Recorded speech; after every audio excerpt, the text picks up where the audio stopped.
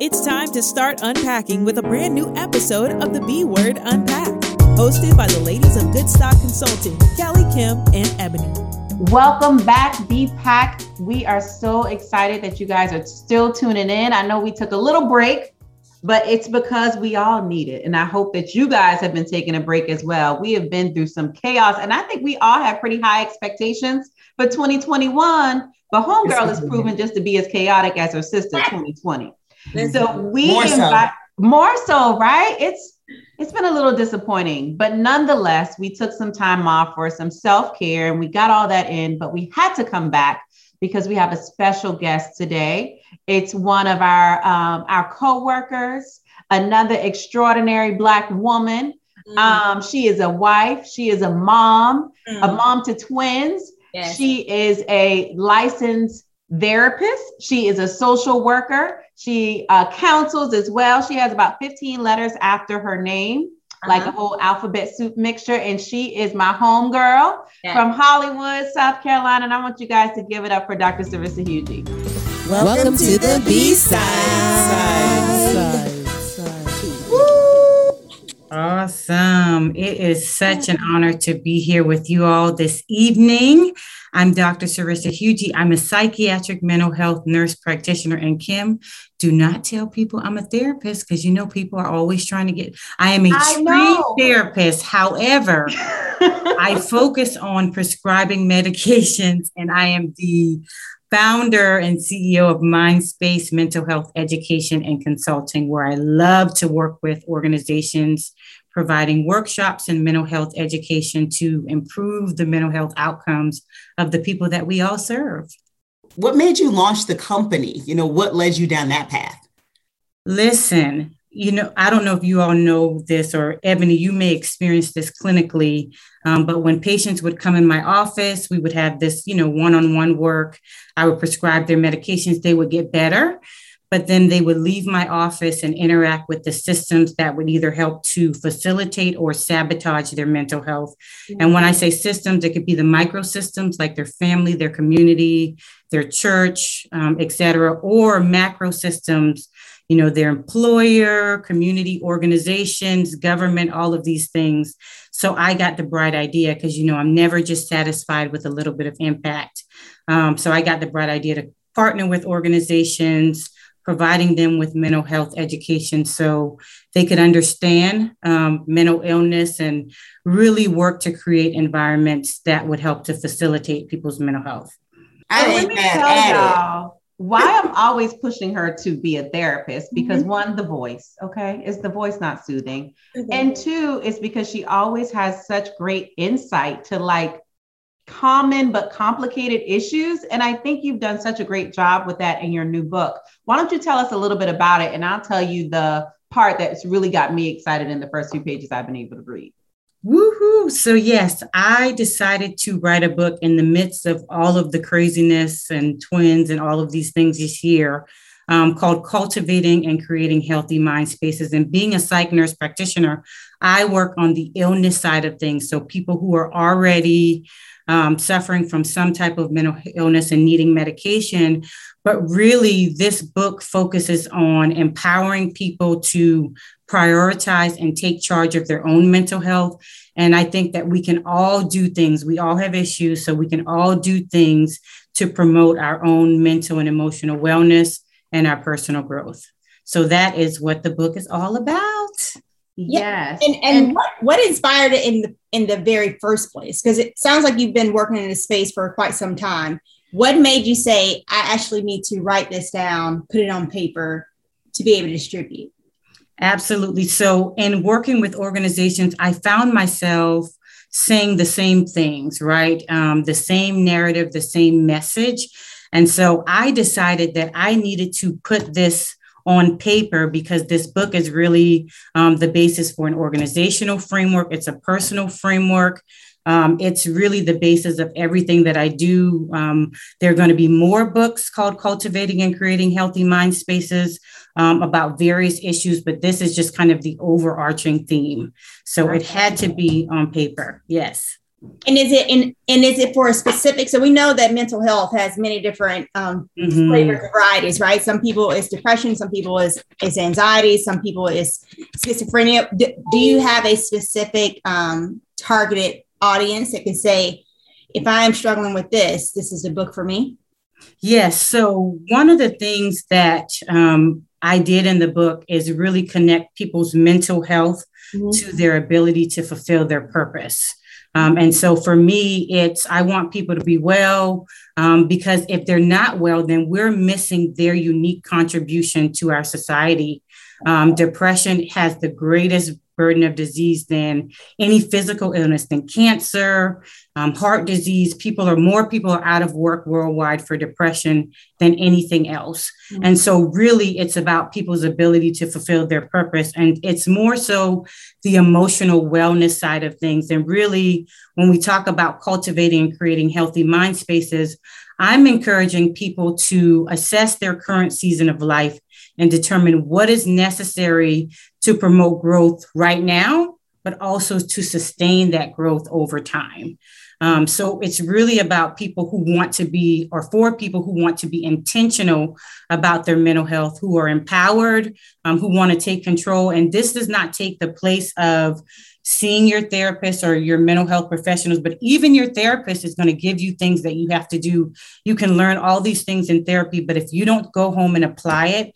And so really this book is a guide for folks to do what is necessary to facilitate wellness. And when I talk about wellness, it doesn't equal happy. As if you get the opportunity to read the book, you can have seasons of sadness and difficulty, but still be mentally and emotionally well and do what's necessary to support yourself in that season. You said that the book is a guide, and I think that's exactly true, because after every chapter, you have points to ponder. So it's like, the high points from the chapter, but then you have some really deep therapy-like questions that you can start to use and what I'm considering therapy. Now, I'm not a therapist, so you tell me if this is outside of therapy, but they feel like therapy-like questions. Yeah, they're questions to force you to really think introspectively about how you see yourself and how you function through things. The first two that kind of pointed straight at me, and I was like, why is Dr. Hugie writing this book about me? But it's about emotional awareness and emotional vulnerability. Mm-hmm. And those, I couldn't get through the first two chapters because I got so hung up on the questions that I thought, oh God, maybe I do need to sit down with somebody. So tell me homework, girl. Homework. So tell me why you decided to introduce the book with these two very big concepts. Well, first, maybe explain what the concepts are and then why you chose to start the book with these two big concepts. Sure. So no matter what, change always begins with awareness. You cannot fix what you're not aware of. So I start with emotional awareness because so many people are walking around not understanding when they're triggered, being reactive and not responsive, just emotionally all over the place. So it starts with being aware, because if you are aware, then you are able to self-regulate. And one of the things that I say is you can't control how you feel because emotions are neurological processes to internal or external stimuli, but you can always choose how you respond, right? So that's what I want to say in terms of, okay, let's pay attention to how you're feeling. Let's assess what's going on in the environment. And it could be just little cues that let us know, because we don't know how we're portraying ourselves to people, how we're coming across, but they're little cues, sometimes changes in your body language, sometimes changes in your heart rate, your breathing, your responses. You might be a little bit more irritable. So really getting people to pay attention to that first. But then the next thing is giving themselves permission to feel those things. And I say that we all have a forbidden emotion, something that for whatever reason, it could be based on our family of origin, where we do not allow ourselves to access that emotion. And for me, it's anger, because I've seen anger portrayed in a very toxic way, in a very explosive way in my family. And so it takes a lot for me to connect to anger, right? And to give myself the permission to feel that. And when I have patients coming in my office, 100% of the time they're saying, I should not feel this way. I should be over this by now. And really that delays your healing because you're not even giving yourself the space to even feel that thing. And my favorite quote from the book really is permission to feel is permission to heal, because then you can really begin the healing journey. Well, I'm serious now. This is where I was going to go. Yeah, I want to stop in that one a little bit. I know, because, with Dr. Sorsa naming the emotion that she has been trained in life to suppress. Right. I'm wondering, ladies, what is your emotion? Yeah. I think mine for sure, when you said that, mine for sure is vulnerability. I can show anger and I can show sadness as in a form of empathy. But if there is something that is very personal to me, I'm gonna take that one. I'm gonna take that one right on with me. But to have that moment of, because I don't know who I can trust with that. And so I trust you with it, and it creates these walls and barriers. So I'm going to dive in this book to figure out how to break down those walls, so I can truly live a fully open, life. Yeah, but the question really is, do you trust yourself with it? I don't know. It starts with you being vulnerable, right? It starts with you giving yourself that permission all by yourself. Is she going to access the fearful inner child or whatever it is that you need to allow yourself to experience? Because anger, for some people, is easy because it's a place of strength, right? But it's really a secondary emotion. So what's happening beneath the anger, right? So again, the emotional vulnerability piece, allowing yourself to feel those emotions, being present for whatever the season brings, whatever the moment brings, being present for that and experiencing it, because there are lessons that our pain teaches us. There are lessons in those things, but we just want to brush past it. Oh no, I got stuff to do. Yeah. I gotta, this right here. Oh, they ain't gonna see me sweat. They're not gonna see me. But really, you're suppressing. Eventually, it's gonna come out. Oh yeah. So who is it coming out on? That's when I tell people I razzle dazzle on people, that ability to cut you back before you even have a chance. Like if somebody is coming at me, I got a quick tongue that is not even a quick tongue in a way of cursing someone out. It's just a quick tongue of letting you know you can't get this close to me to even hurt me in the first place. And it's a defense mechanism that I really have been of late trying to peel back those layers to figure out, like, does this really even serve? How can I use this in a more beneficial way? How does this even serve me? As I'm listening to you guys, I'm trying to think, I don't know what the feeling is called, but I have trouble with excitement or expectations. Like I do not celebrate. That's why I'm pretty easy peasy to get along with, because I expect nothing from no one. I expect you to be who you are. As long as you are consistent in that, I can manage you. I can't take highs and lows, but if you're a nice person, I expect you to be consistently nice. If you're a bitch, I expect you to be consistently a bitch. And I can still interact with you because I have no expectations for what you are supposed to give to me. If that's a person that doesn't matter, I would think that's a person that doesn't matter. But you got to have expectations for people. I have none. So you assume they'll be able to do. Okay. Yeah, I think Trey, my husband, is probably the only person I have expectations for. And when he does not meet my expectations, it sends me berserk. And so that's why I keep that to just him.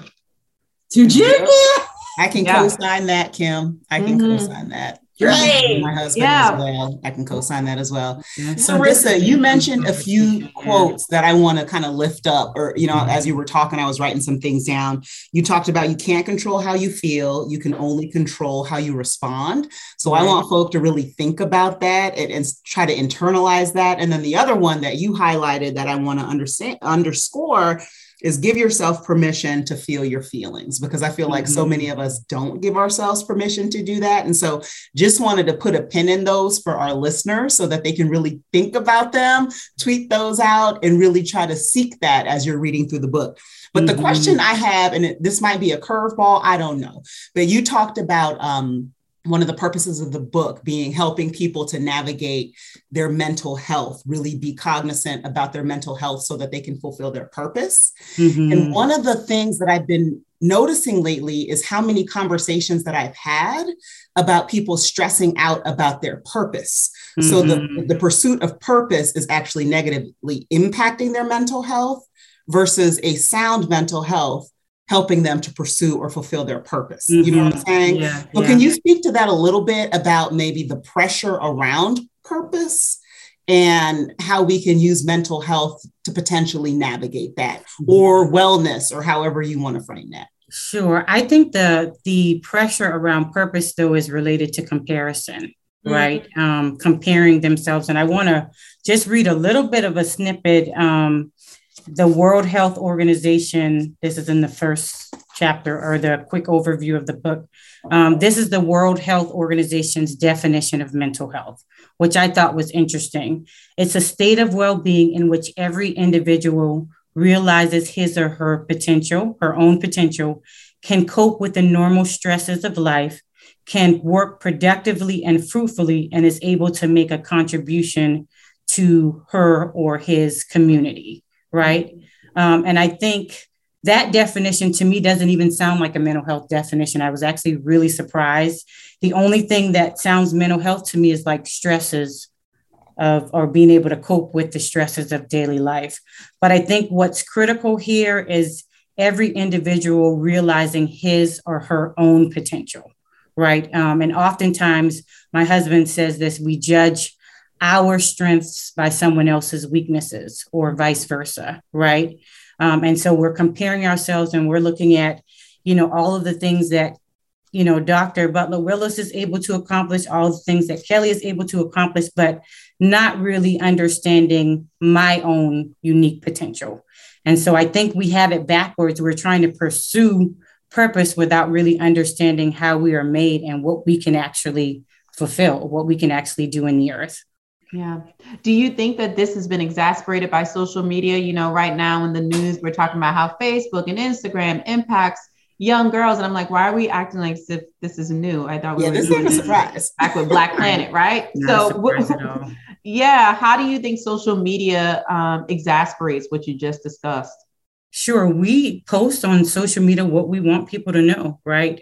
So we're not going to post on social media that we just had a fight with our spouse, or like, my child pooped in the tub and then the other child peed all over the floor and I was devastated. So we're going to post what we want them to see, our best photographs, the right makeup, the right filter. And I think it's just unrealistic, honestly, not that we should post, all of our personal business on social media, but I think because we're posting our best selves, then we're creating that narrative like, ooh, look what she's able to do. Ooh. I did not post Max pooping in his Easter Sunday outfit when he was 2, y'all. He was looking so fresh and clean in that little pastel romper. Kelly, you don't understand social media. Kelly's social media is I don't think Kelly's even on social media. There are 7 posts from 2012. But you bring up an interesting point though, because my little sister one time when she was in college showed me, you don't know what it's like to not know what you want to do in life. Like from the time I was 8, I knew I wanted to be a doctor. And I literally tell people, like, I literally don't have anything else I would want to do. And so I never felt what it's like to have that uncertainty. And I feel like the older and older I get, I meet more and more people who literally say, I don't know what I'm supposed to do.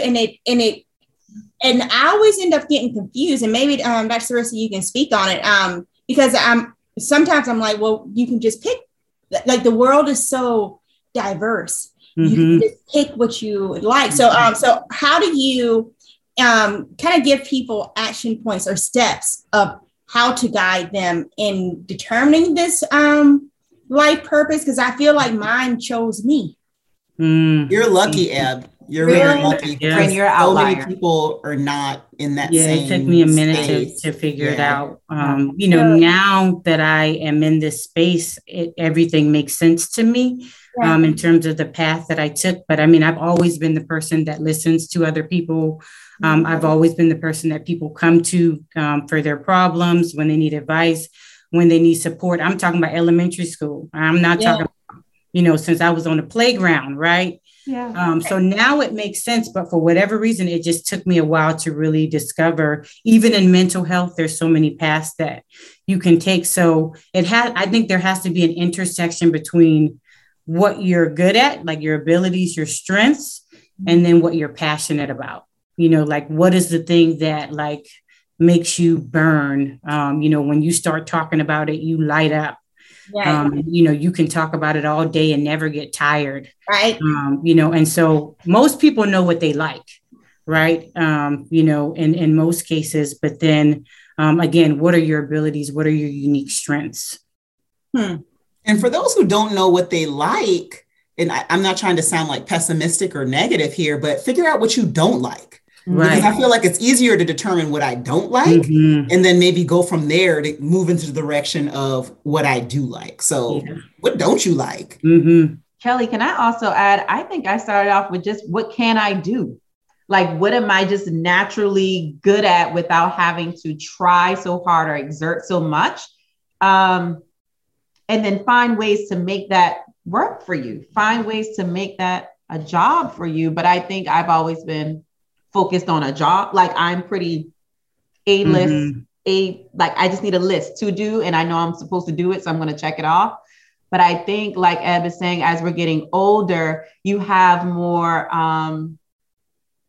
what is that? Is this a midlife crisis where you, I think it's the point? Crisis. Yeah. You're like, I've been checking all the boxes, but have I been checking boxes because it's what I want to do? Or have I been checking boxes because I feel like I'm supposed to do it? Right. It's a turning point. It's a turning. That sounds good. Yeah. Not midlife crisis, because I swear I'm Gen X, and to all the Gen Xers out there, I feel like I've had this conversation so many times in the last month of people in their mid 40s, like, what the hell am I supposed to do now? Right. Like, what's next? Next? Can you explain this compassion versus compliance thing? Like, what is that? Yeah, so compassion versus compliance. And I told you, when patients come into my office, they're saying, I should be over this by now, and so on and so forth. But 9 times out of 10, when you ask the question, I would even say 10 out of 10, if you met someone else who had experienced the same thing and they had the same emotion around this thing, what would you say? And almost always it's a response of support, of compassion, of grace. But for whatever reason, we have a hard time internalizing that same level of compassion for ourselves. So compliance is what I should be doing. The shoulda, woulda, couldas, and we all have shoulda, woulda, couldas because this is a lifelong journey, right? And then the compassion is, let me give myself grace for where I am. And again, that compassion is, I think, what empowers people to heal and to move forward. But the shame of you should have did this, you should have did that, is really that self-deprecating language really holds people back, and it does not facilitate healing in any way, shape, or form. It's one of those things is when you say you should have did this, it's things in the past, right? Right. But what about people who have fear of the future? I saw this quote that said, worrying is praying for things that you do not want. And I think actually my little sister told me that, and I was like, that is powerful. Worrying is praying for things that you do not want. You're almost inviting. So what advice would you give to someone who's struggling with, this is my past, what does my future look like? What advice would you give to them? Embrace your story, right? And so often, people say, I am who I am in spite of, but really you are who you are because of your story. And I think that when you remove the shame from your story, it doesn't have to dictate your future then, because what shame does is it causes you to hide, right? And it's really a prison. But if you release yourself from that prison of shame, most of those things you had no control over, or maybe you made decisions that you may not have otherwise made had you had different information, or had you been in a better place emotionally, or whatever the case may be. You can't change it. So embrace the story of it and figure out what it did for you. What did you learn from it? how can you heal and move forward? But I think a lot of it is just trying to tuck it. Oh, I wish this never happened. I wish this never happened. And I don't, I'm not making light of, people's wounds, because I know that there's some, deep wounds that people have, but because you can't change it, right? You could do that all day long. I wish this, I wish that. But what's next? How has this served me? Perhaps I may not have met certain people. I may not have encountered certain situations. And then how can I take control of it and move forward? Can I ask you this, Larissa? You talk about moving forward and really leaning into your story. Mm-hmm. And that might be a painful story. How do people navigate the collective painful story that we're all going through right now with COVID-19, which in some ways was purported to end, July 4th, and, we're going to be COVID free and over the hump, yes. And, God bless America. And we know that didn't happen. So what words of encouragement or what recommendations or strategies would you provide to women, especially who are struggling right now in this season of the ongoing pandemic that really isn't going anywhere anytime soon? Absolutely. And there's a lot of uncertainty in this season. And I know, especially folks with anxiety do not do well with uncertainty. And by any means, we need to have a cutoff date. But the reality is life is uncertain, right? And every decision that we make towards the future, as definitive as it may seem, it's still a gamble, right? And so my encouragement would be to just take each day as it comes. Part of my story and part of what I included in the book was 12 years of infertility, and really how I had to learn how to take each day as it came. And if it was a good day, then it's a good day. If it's a bad day, then it's not a good day. And I gave myself permission to have bad days. And I think in the pandemic, in this narrative and all of these things that are uncertain, social justice, all of these things that we can just really be so angry about, Lord, be angry, be sad, be anxious. To me, those things are legitimate. And it really goes back to that permission piece. Because I promise you, it takes so much more energy to suppress and to pretend than it takes to just have that moment or have that time frame to really just lean into whatever it is. And then you can regroup. Look at that, 12 years of infertility. Now you got double for your trouble. Listen, double. Look at that, double for your trouble. Yeah, give you what you need. Yeah. There you go. Okay. So, Rosa, I do want to ask, so you mentioned your bout with infertility or your struggle with it. How has writing this book been cathartic for you? Has it impacted your life, just writing the book? Yeah, absolutely. I think because we're experiencing life, right? My brain works in reflection mode. I'm always reflecting on what did I learn from this experience, but I don't know that that's the norm. But sometimes I think your perspective changes the further away you get from certain things, right? And so I think my perspective was different when I was in it.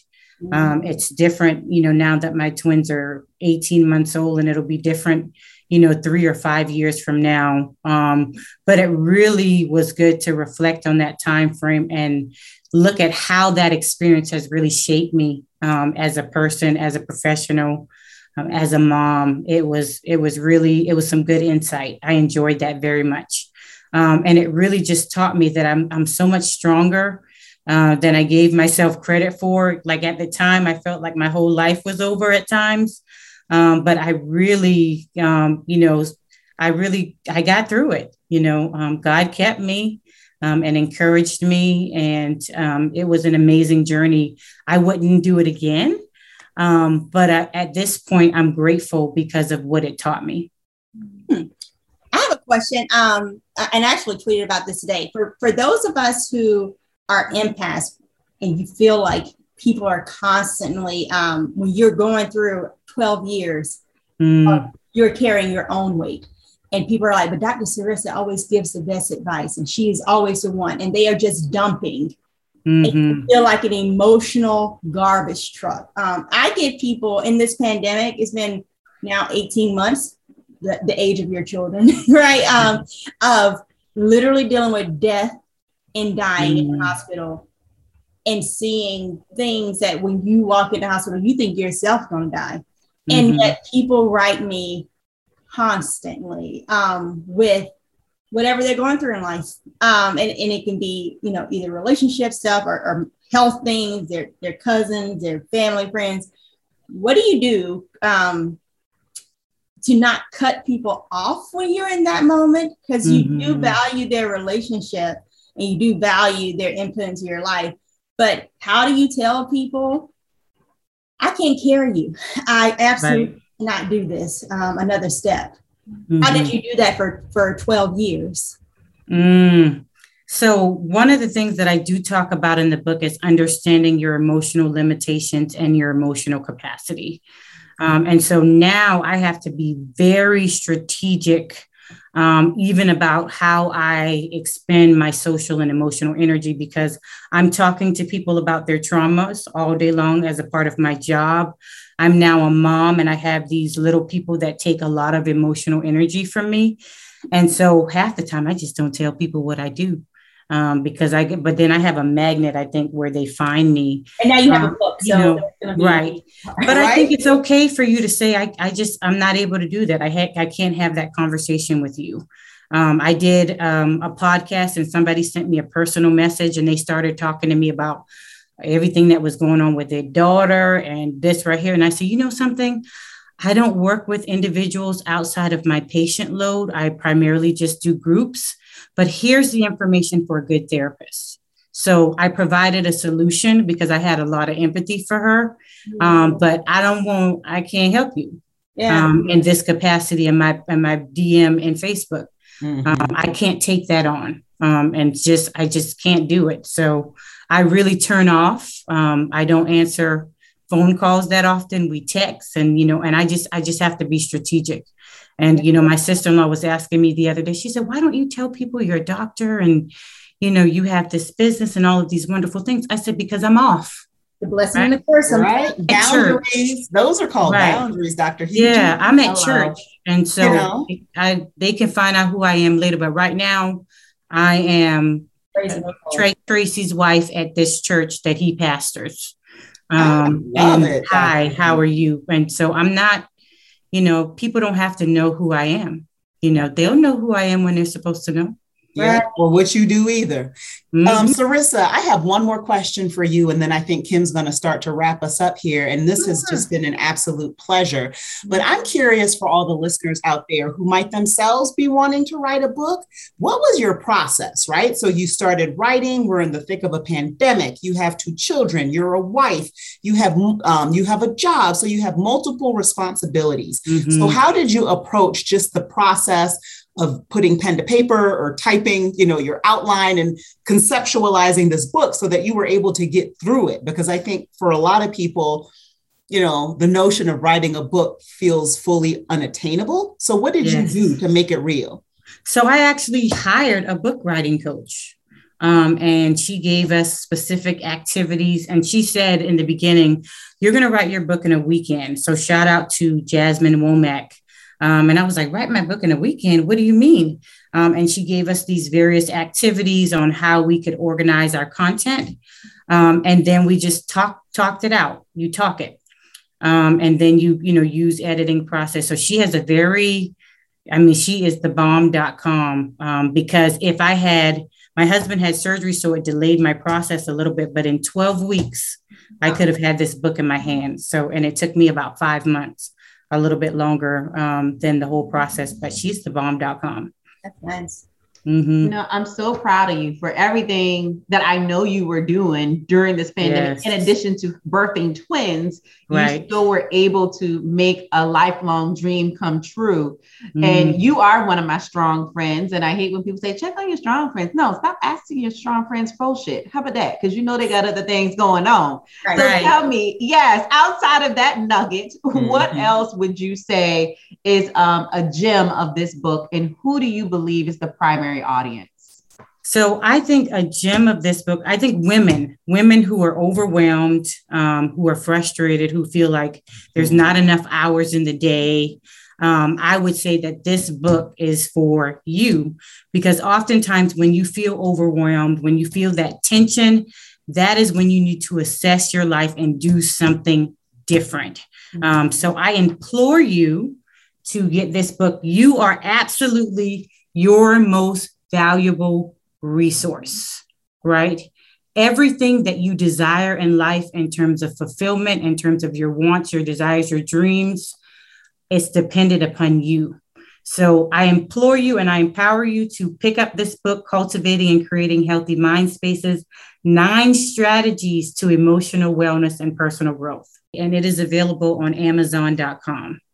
And it's a great read. It's an easy read, but it's definitely give yourself time to think, because it is certainly. People ask me to do it, as a group study. And so I'm working on the workbook, and, my life is not my own. So y'all give me some time on the workbook, but some other things are forthcoming. I want to do some workshops. I'm happy to work with your organization or any organization if you think you need some mental health education and consulting. My website is www.mindspace.org, and that's MYNDSPACE.org.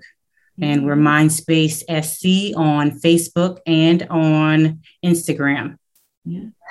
Well, Dr. Hugie, it is always my pleasure to sit down and talk to you. And again, we are so proud of your accomplishments and so excited for where cultivating and creating healthy mind space will take you in the future. When you get on that Oprah list, just let her know that we're here. Come on. We want to be in the audience. Okay. And we want to be in the audience. I love it.